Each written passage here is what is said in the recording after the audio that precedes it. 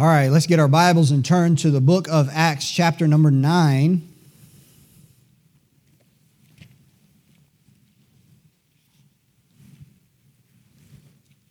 Acts chapter 9. We are actually not quite to Acts chapter 9 yet in our study, but we are just going to do a little leap over the last part of Acts chapter 8, verse number 26, down through the end of the chapter in chapter 8. We're just going to skip over that entirely. The reason for that is because in June of last year, I had the opportunity to preach, and I covered that in some detail. If anybody wants a copy of that, I can provide you with that, just if you want to maintain the continuity of our study in Acts. So the story of Philip and the Ethiopian eunuch, we'll just kind of skip over and continue into Acts chapter 9 and verse number 1 is where we'll read. I'd like to read from verse 1 to verse number 9 this morning. The Bible says, "And Saul, yet breathing out threatenings and slaughter against the disciples of the Lord, went unto the high priest, and desired of him letters to Damascus, to the synagogues, that if he found any of this way, whether they were men or women, he might bring them bound unto Jerusalem. And as he journeyed, he came near Damascus, and suddenly there shined round about him a light from heaven. And he fell to the earth, and heard a voice saying unto him, Saul, Saul, why persecutest thou me? And he said, Who art thou, Lord? And the Lord said, I am Jesus, whom thou persecutest. It is hard for thee to kick against the pricks. And he, trembling and astonished, said, Lord, what wilt thou have me to do? And the Lord said unto him, Arise, and go into the city, and it shall be told thee what thou must do. And the men which journeyed with him stood speechless, hearing a voice, but seeing no man. And Saul arose from the earth, and when his eyes were opened, he saw no man. But they led him by the hand, and brought him into Damascus. And he was 3 days without sight, and neither did eat nor drink." Let's pray together. Lord, first of all, thank you for your word. Lord, that strengthens our faith, indeed gives us our faith. For you said, faith cometh by hearing, and hearing by the word of God. And we see in this passage here such an important moment, not only in the life of Paul, the moment of his conversion, but Lord, an important moment in the history of the church, in the history of the world. How that you used a man that had such a history. As we study his life a little bit this morning, Lord, first I just want to commit this time to you. I ask you, Lord, for your Spirit to really give grace and help to us this morning as we study together, as we look at what your word says, as we ponder its implications for us, how it applies to us. Lord, I pray that you would work in our hearts, that you would prick hearts, that you would open the eyes of some that might be blind. Lord, I pray that your blessing would be upon your word, and help us, Lord, if there's anything distracting us, if there's anything, any satanic work, any issues of maybe in relationships or whatever the case might be, that you would put those things aside and you would subdue them. Lord, that we might look at your word without any distraction. Lord, we just ask you to meet with us. We ask you to help us and to teach us. We need your help, Lord. Whatever lessons are in this passage of Scripture and these other passages we'll look at, make them clear to us, we pray. Because we ask in Jesus' name, amen. All right, Saul of Tarsus. That's what the Bible says in verse number 1, and Saul. Now, that's not the first mention of Saul is not there, but in chapter 7, in verse number 58 says, and cast him, that is Stephen, out of the city and stoned him. And the witnesses laid down their clothes at a young man's feet, whose name was Saul. Now, Saul was, of course, he would become later Paul, but he was one of the main instigators, as we'll read in just a minute. He was one of the main instigators of persecution of the church. In fact, you might call, just like we call Stephen the first martyr of the church, we might say that Saul was one of the first main persecutors of the church. And he really, really did a number on the church. His zeal by itself caused so many problems that would not otherwise have been, just because of his zeal against Christ. And but nevertheless, this moment in the book of Acts is such a pivotal moment. It's a watershed moment in the history of the Church of God, in world history. I read one commentator when I was reading about Saul and his conversion that indeed his conversion changed the course of history. Of course, he's not to be compared with Christ, of course, but his conversion was pivotal in God's plan, his providential plan, because it really turned the tide, and really his ministry to the Gentiles led to what we have today to a large degree. And so this is a big deal. This is a big deal not just for Paul, but for us, for every one of us that's alive today and has believed in Christ. You realize when you read the New Testament, 2/3 of the time that you read the New Testament, you're reading something Paul wrote. You're reading something from this man. And so what I want to do today is I want to look at his history, at the history of Saul of Tarsus. So in order to do that, besides what we've read today, we'll come back to this in just a minute. I want to read a couple more verses again in chapter 9, but I want to look at a few other verses in different parts of the Bible to kind of get a picture of what Saul of Tarsus was like.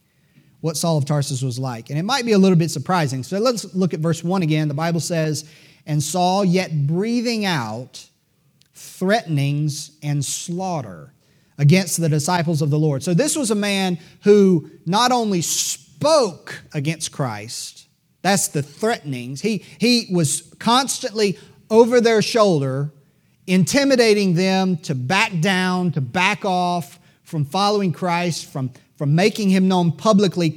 Saul was there. He was making threats. He was trying to put people in fear so that they could not follow the Lord, but he was also following through with action. Slaughter, there's only one thing that refers to, and that's his role in putting God's children to death. And that's what, indeed, Saul of Tarsus is a man that had blood on his hands, innocent blood on his hands.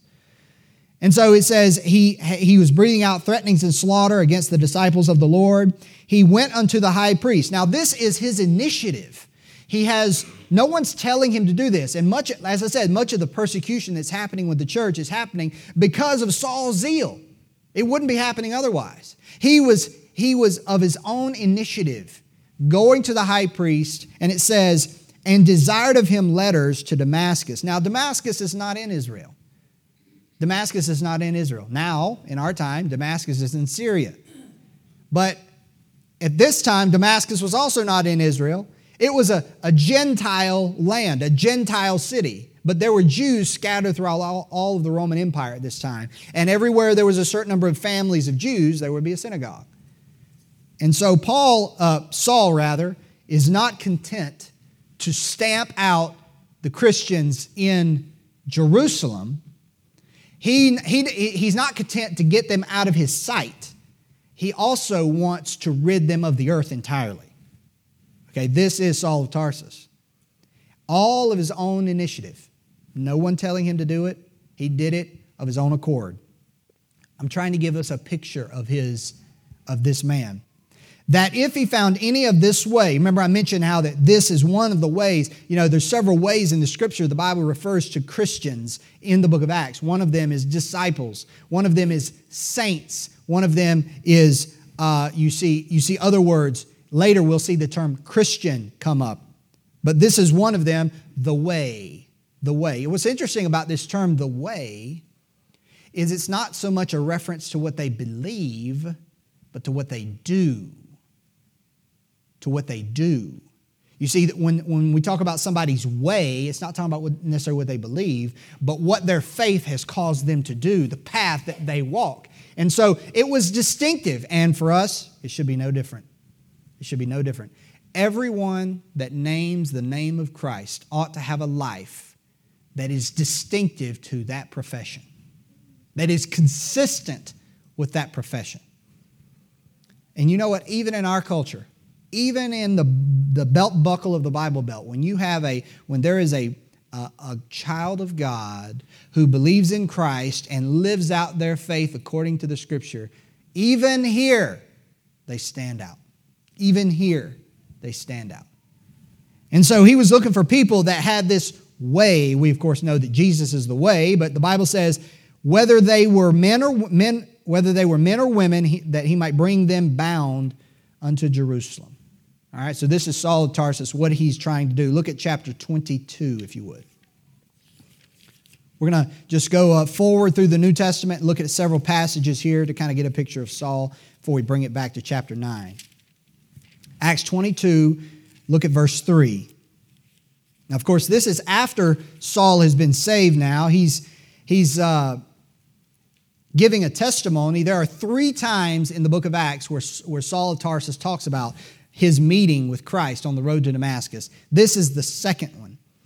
And in chapter 22, verse number 3, the Bible says this: I am verily a man which am a Jew, born in Tarsus, a city of Cilicia, yet brought up in this city, Jerusalem, at the feet of Gamaliel. Now, we heard about Gamaliel before. Gamaliel was apparently a well-known philosopher among the Pharisees of Paul's day. He's also found in secular history, not just the Bible. And taught according to the perfect manner of the law of the fathers, and was zealous toward God, as ye all are this day. And I persecuted this way unto the death, binding and delivering into prisons both men and women, as also the high priest doth bear me witness. Now let me pause there a second. Now here's what you have here. When Paul in this chapter and in chapter 23, or chapter 26 rather, is talking about what he was like before he got saved, what you have is you have a sanctified view of the past. What do I mean by that? When you meet someone and they do not know Christ, they're not saved yet. They're not a child of God yet. They think a certain way about themselves. They think a certain way about how moral they are, how good of a person they are. And then later, maybe that person comes to know Christ and gets saved, and they trust in Christ, and then they look back on that time and they see it totally different than they did before. Before, they saw themselves as a good person, basically a good person who really loves God and has affinity for the Lord. But then after the Lord has opened their eyes and they have finally come to Christ, they look back and they see it. They don't see the same person. This is what you have with Paul. Paul is giving us the interpretation of who he was. He's telling us just exactly who he was. He was zealous toward God. He says that in Romans as well. He had zeal, but he was also ignorant. Notice it says in verse number 3 that he was taught according to the perfect manner of the law of the fathers. So the tradition that Paul held, that Paul believed, that was passed down from the Jews, and that's still to this day, Orthodox Jews, are steeped in tradition. And a lot of it goes right back to the first century. So he was a man who held to the tradition. He was a man who had zeal for preserving the tradition. And when he saw these Jews, his own people, who appeared to be, remember what they accused Stephen of, right? They accused Stephen of wanting to do away with the temple and the worship of God, and that's how they falsely accused. So this is what he thinks Christians are about. They're trying to tear down the traditions of their fathers. He was a Jew. Notice he was born in Tarsus, a city of Cilicia, Roman province, but he was brought up at the feet of Gamaliel. So he had heard the best of the best. He knew the philosophy. He knew the teachings. Okay, let's keep reading. Verse 4, and I persecuted this way, there's that term again, unto the death, binding and delivering into prisons both men and women, as also the high priest doth bear me witness, and all the estate of the elders, from whom also I received letters unto the brethren, and went to Damascus to bring them which were there bound unto Jerusalem for to be punished. You see this? So again, we see the same thing. He is seeking out Christians to destroy them. Look at chapter 23, verse number 1. Here's an interesting thing about Paul, or Saul rather. And Paul, earnestly beholding the council, said, Men and brethren, I have lived in all good conscience before God unto this day. Here Paul's sitting before the council. He's being examined. And he says, listen, my whole life has a clear conscience. How can that be? How could a man who murdered, who had the blood of God's people on his hands say that he had a clear conscience. Is that possible? Yep, it is. Paul was a person. Saul was a person who had that. Even in his persecution of Christians, he had a clear conscience. Because the conscience is not based on the truth. A conscience has at its foundation what we believe, what we think to be the truth. And sometimes our conscience is wrong. Sometimes what we think we know is true is not true. But Paul did it with purity. Even in his persecution of Christians, it was done with a clear conscience. Keep reading. Look at verse number 6. But when Paul perceived the one part were Sadducees and the other Pharisees, he cried out in the council, "Men and brethren, I am a Pharisee, the son of a Pharisee. Of the hope of and resurrection of the dead, I am called in question." You know what the Pharisees were? You all know this, but just to reiterate, the Pharisees were a religious sect within Israel. And they were the religious sect that would be most closely associated with Christ. Now, not that Christ himself was a member of that party, but their beliefs were like Christ. In other words, they were unlike the Sadducees and the priests and things who didn't believe the Scriptures. The Pharisees did. He says it. "I am a Pharisee, the son of a Pharisee. Of the hope and resurrection of the dead, I am called in question." Here's what I want you to see about Saul. Saul believed right. Saul had doctrinal soundness. In other words, what he read in the Scriptures that he believed was true. He was not in doctrinal error. He was not part of a cult. He was, if you can say, a Bible-believing Jew. All the doctrinal P's and Q's he had. All right, so this is not a man who's like part of some whacked out cult or something like that. He's not a man who is, despite knowing the truth, he is fighting against it. That's not the way he was. Paul was a man who was doing what he did out of a pure conscience. All right, let's look at chapter 26, verse 4. The Bible says this.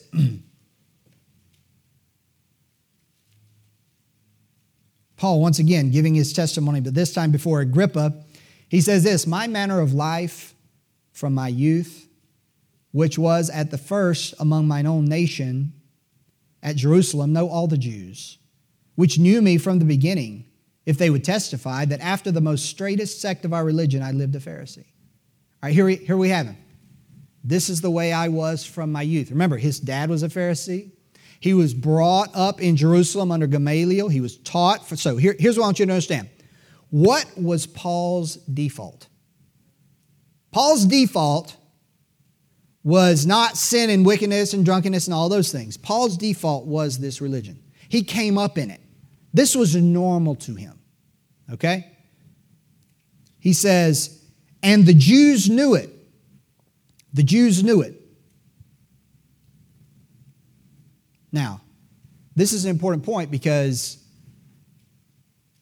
what people know of us or knew of us before we came to Christ is going to play a really big part of us once we come to know Christ. Because they're the ones that have seen us as we are before we ever were enlightened, if you want to say it like that. So here he says, verse 5, which knew me from the beginning, if they would testify. Of course, they weren't willing to do that because here's the thing. Our past, and I know there's a lot of people, even in this congregation, who received Christ when you were younger. And you don't have the blood of Christians on your hands. And some of you have never tasted a drop of alcohol. You've never smoked a cigarette. You don't know what it's like to be high. You've not experienced any of that. And you know what? That's a good thing. On the other hand, there are some of you that have. You know what? And that's good too, in that the testimony that you have. And here's why. Once we get to where Saul's converted, you're going to see why all of his past is so important. So just hold that thought. We're coming back to it. So in verse number 5, the Bible says, in the middle of the verse, he says that after the most straightest sect of our religion, I lived a Pharisee. You see that? So not only did he know the Bible, he was doctrinally sound, he believed the Bible, but of all the religious people, in his day, Saul was in the strictest group, the one that was so meticulous in the things they did. They did not want to violate the law of God at all, and they were the strictest group of them all. And I'm telling you, strict is an understatement when you read about their rules and regulations. Look at verse 9. I verily thought with myself that I ought to do many things contrary to the name of Jesus of Nazareth. You see this? He was one who invented ways to track down Christians. Which thing I also did in Jerusalem, and many of the saints did I shut up in prison. So he put saints in jail. Having received authority from the chief priest, and when they were put to death, I gave my voice against them. So Stephen wasn't the only one that died, and when the others died, Paul was the one bearing witness to what they believed and that they were worthy of death.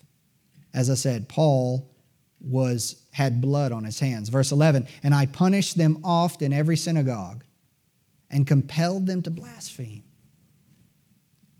Even though they believed in Christ, he urged them to not believe in Christ.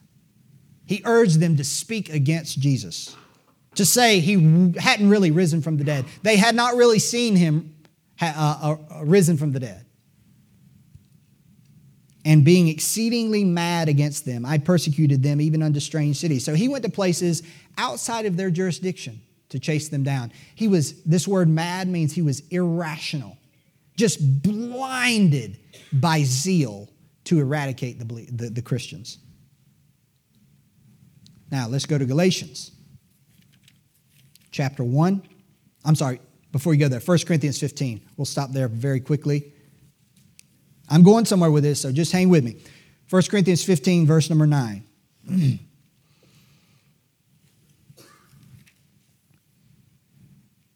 The Bible says this.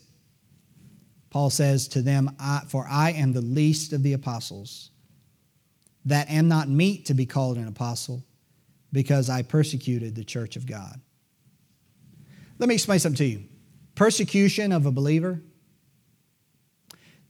Most people, when they interact, most people that do not know Christ, most of your family and friends that aren't believers, when they interact with you and when they interact with Christians, they don't believe what you believe, and they don't know God like you know God, but they're content to let you just be what you are, right?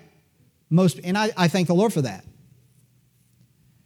But when you have someone that actually seeks out to persecute and harm a Christian because they are a Christian, that's another level. That's what Paul's saying here. It's another level. That's why he said he was least, because he persecuted the church of God. There could be some of you in here that have actually taken part in that before you knew God. Mocked believers. Tried to get them to sin. Things like that. I dare say, and I hope certainly not among us, there's anyone that has done that even as a Christian. A professed Christian that has tried and enticed someone else to sin. Because that does happen too.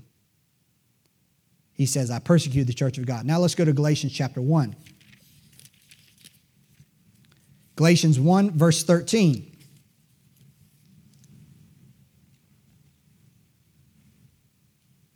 To the Galatians, he says, verse 13, for ye have heard of my conversation in time past in the Jews' religion, how that beyond measure I persecuted the church of God and wasted it.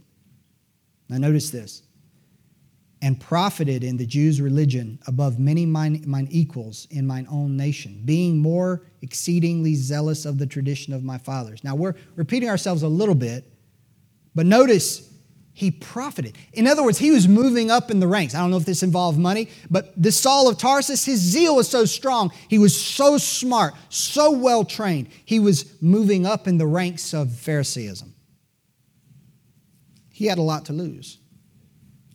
And then look at verse 23 in the same chapter. After he got saved, he says, but they had heard only that he which persecuted us in times past now preacheth the faith which once he destroyed. Look at Philippians chapter 3. Philippians chapter 3.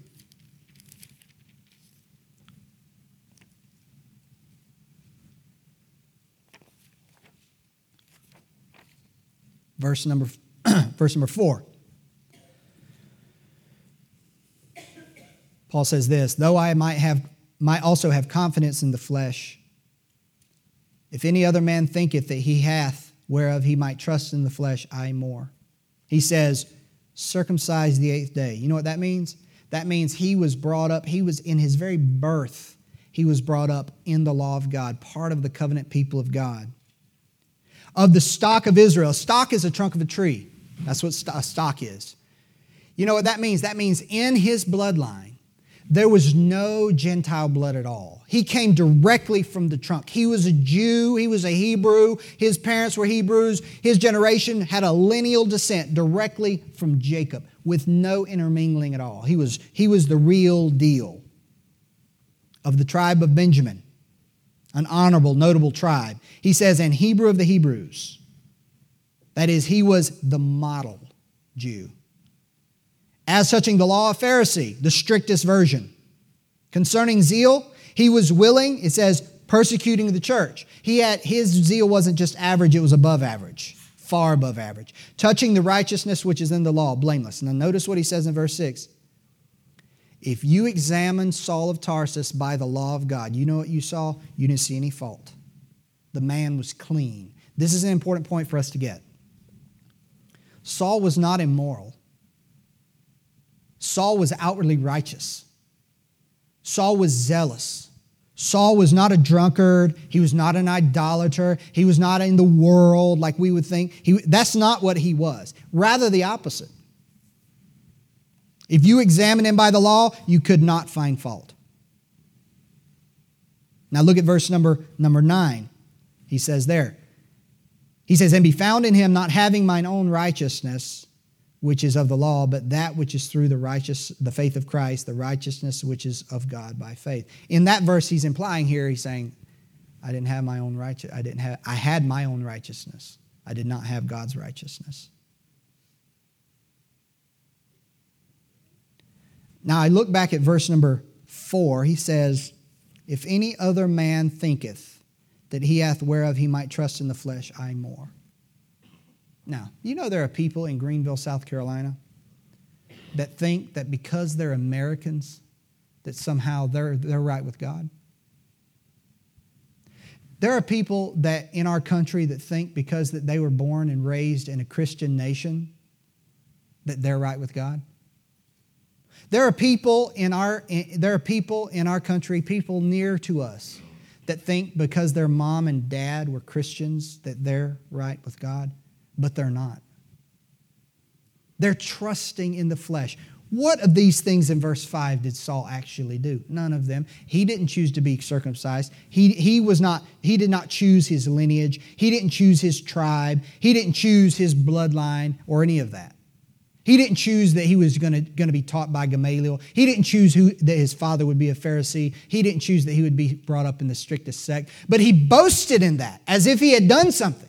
He looked at his flesh. He looked at his family. He looked at his lineage. He looked at mom and dad. He looked at his nation. And he said, certainly I'm right with God. You know what? Even in Matthew chapter 3, you remember when John the Baptist was talking to the Jews, and they said, we have Abraham to our father. You see, they were boasting in the fact that Abraham was their father. If I can kind of translate it our day, they consoled themselves that they were brought up in a Christian family, that mom and dad were Christians, that they were God-fearing people, that they didn't have any gross moral sin in their family. Their mom and dad were married when they were found to be with child, and they weren't illegitimate, and their family were hardworking, and they were upstanding members of the community, and all of these things. Trusting in oneself, thinking that oneself is fit or more fit. He says in verse number 4, I more. If anybody in Greenville, South Carolina can boast of this, boast of something they were born into that makes them somehow right with God, Paul said, I more. He was part of God's covenant people. Let's keep on going. Last passage I want to read in 1 Timothy.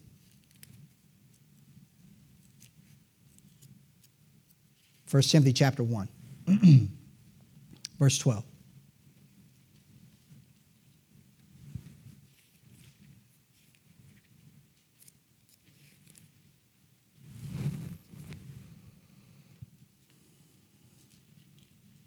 1 Timothy 1 verse 12 says this.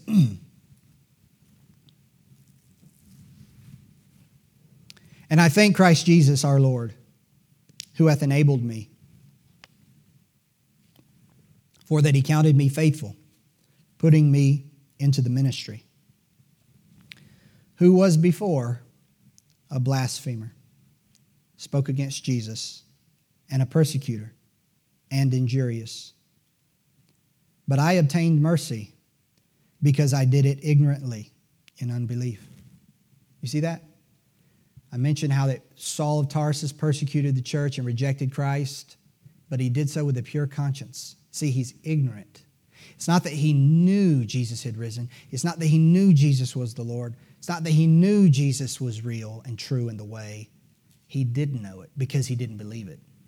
So when he rejected Christ, he did so with a pure mind. And for that reason, verse 13 says, he obtained mercy. You see, there's a difference being made between someone that rejects Christ knowingly and someone who rejects Christ with a clear conscience. There is a difference. There's a difference. The knowledge, listen to me please, the knowledge that you and I have been confronted with up to this point in our life, God is going to hold us accountable for it.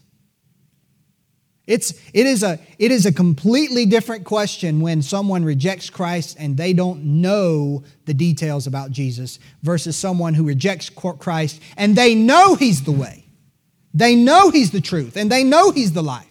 We talk to people, even when we do our evangelism, we talk to people and they say, oh yeah, I believe Jesus is the way, and I believe that the only way to heaven is through Christ, and I know He died on the cross for our sins, but they're yet unconverted. They're lost, but they're lost holding the truth. That is dangerous.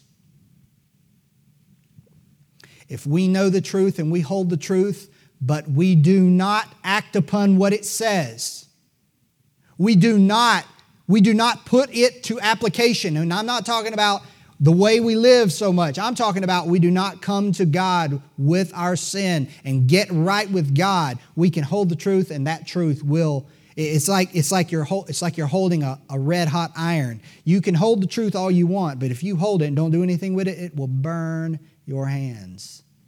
The truth itself, which is for good, will harm you because you didn't do anything with it.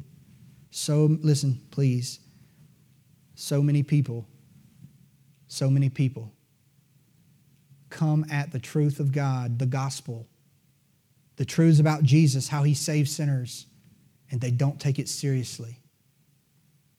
They don't give it serious consideration. It's a game. It's a joke.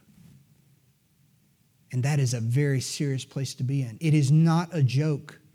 You and I will be held accountable for the truth that we have. But see, Saul, he was ignorant.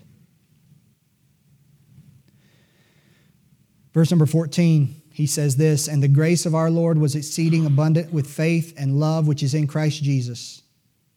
This is a faithful saying and worthy of all acceptation, that Christ Jesus came into the world to save sinners.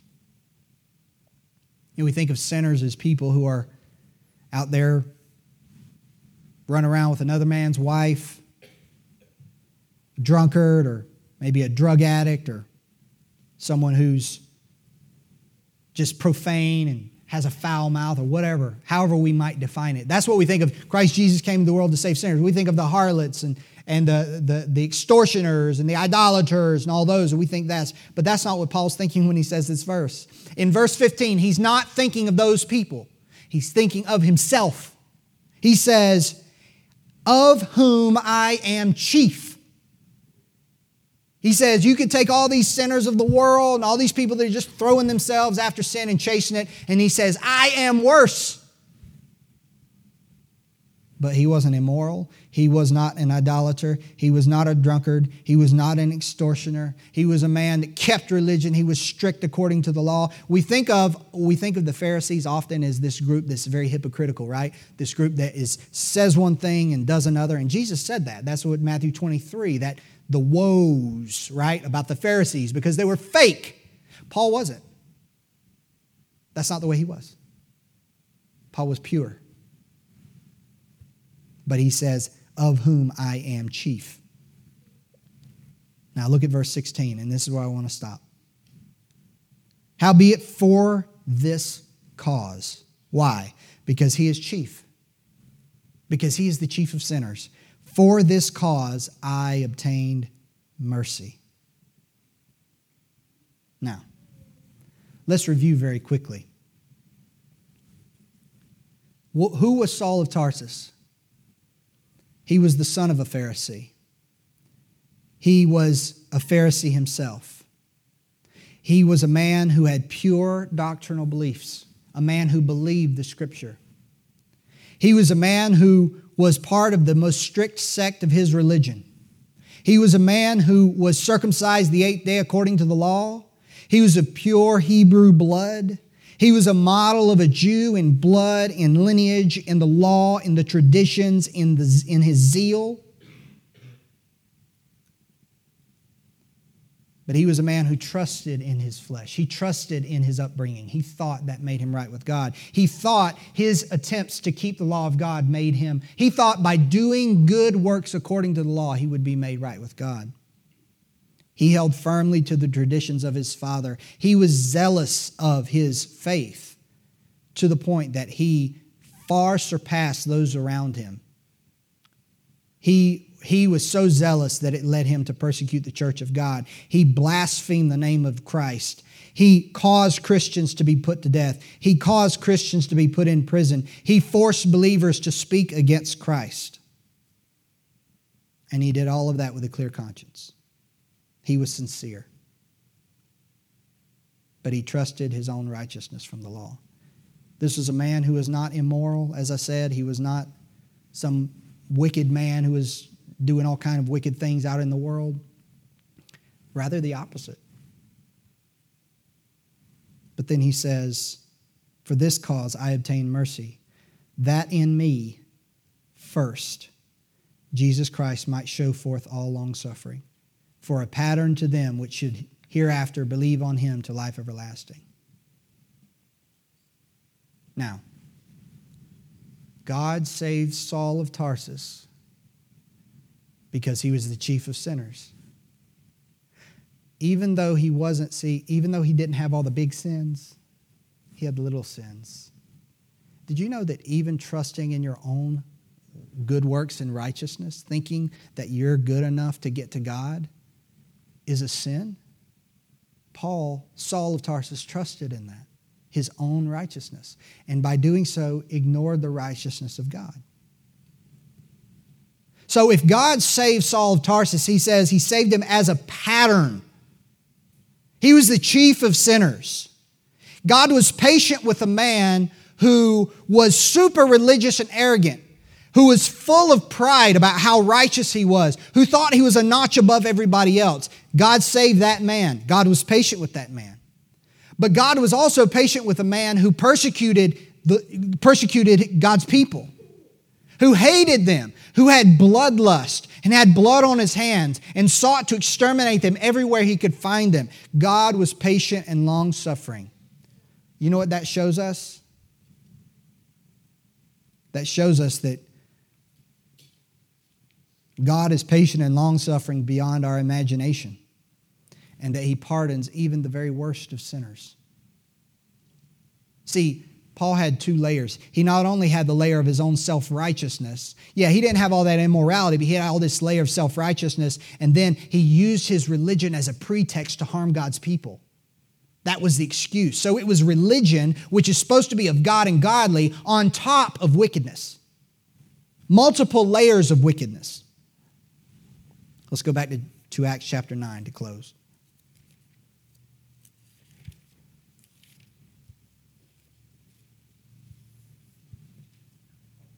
And verse 4. Or verse 3, rather. And as he journeyed, he came near Damascus, and suddenly there shined round about him a light from heaven. And he fell to the earth and heard a voice saying, Saul, Saul, why persecutest thou me? And he said, Who art thou, Lord? And the Lord said, I am Jesus, whom thou persecutest. It is hard for thee to kick against the pricks. You know what that means? That means Jesus was trying to get Paul's attention. The prick, the goad. When you walk behind cattle, you take a goad. These aren't sheep, these are cattle now. These are cows and bulls.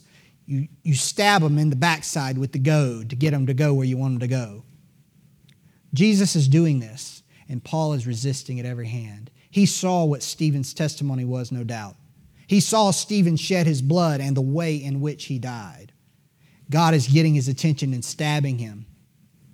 He's trying to get his attention, and he's resisting at every turn. He was stubborn.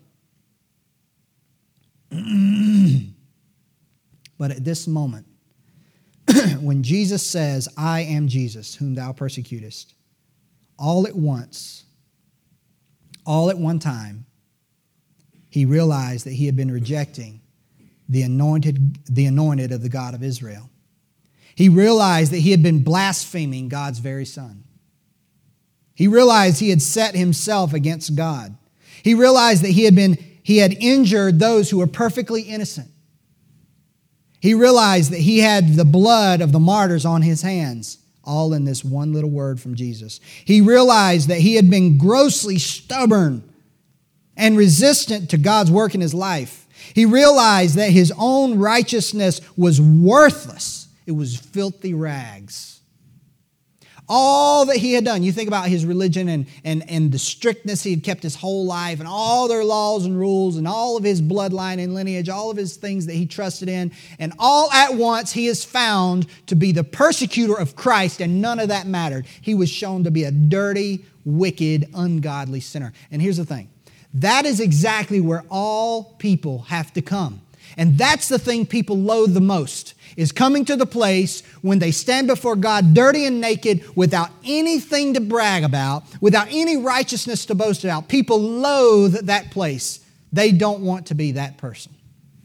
But in this one word that Jesus speaks from heaven to Saul, at that one place, everything that he trusted in, every piece of righteousness was gone.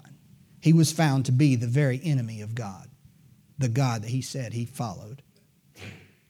He was guilty of the most vile and heinous acts of sin in the sight of God. He said himself, the chief of sinners. All at once, the delusion that he was a good person melted away, and he stood before Jesus wicked and ungodly.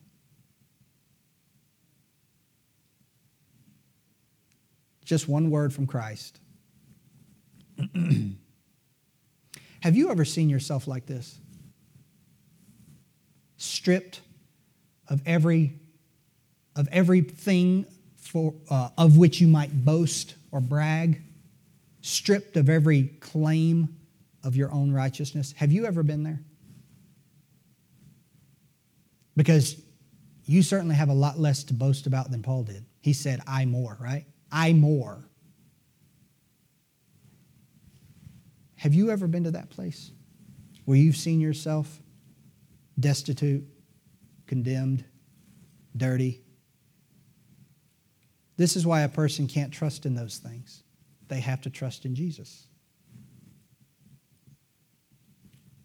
So, to close, what do we learn from the conversion of Saul? I wrote down 4 things. I've given you one already, but I wrote down 4. From Saul's conversion, here's what we see. Even the most righteous devotee to religion, even the person that's the strictest, that follows the rules the best, even the person that tries to be the most holy, the most moral, the most righteous, cannot be made right with God by that. It's not possible. If it was possible, Paul would have done it. He said before the law he was blameless. And he stood before Jesus dirty, defiled, guilty. It is not possible. You've got to come to Christ as a sinner. As you are, as you truly are, without these fancies and imaginations of what you consider yourself to be. Number 2, Saul's conversion teaches us that just because a person is sincere does not mean they're right. Saul was perfectly sincere. Clear conscience, dead wrong. Clear conscience, on his road to hell. Number 3, Saul's conversion teaches us that God is patient and long-suffering beyond our wildest imagination, and He pardons even the worst. If He pardoned Saul, if He forgave Saul for spilling the blood of his children, He'll forgive the drug addict. He'll forgive the fornicator. He'll forgive the pseudo-righteous religionist. And lastly, what Saul's conversion teaches us is no sinner, no matter his background, no matter his sins, no matter how much he hates Christ, no matter how self-righteous he might be, no sinner is beyond the reach of Jesus' saving hand. That means we should never stop praying for those people. So I just want to ask you, where do you stand with God? Have you been to that place where Saul was, standing before Jesus, totally with no excuse, without any claim to righteousness, without any hope in yourself, throwing yourself on the one who bled and died for you? Did you know that Jesus bled and died for you? You know why He did that? Because you had no righteousness to offer. And He offers, by taking your sin upon Himself and bearing that punishment, He offers you eternal life in its place. You just come to Him naked and He clothes you. That's it. Have you done that? Not done that. Have you come to Him is the better way to put it. Let's pray.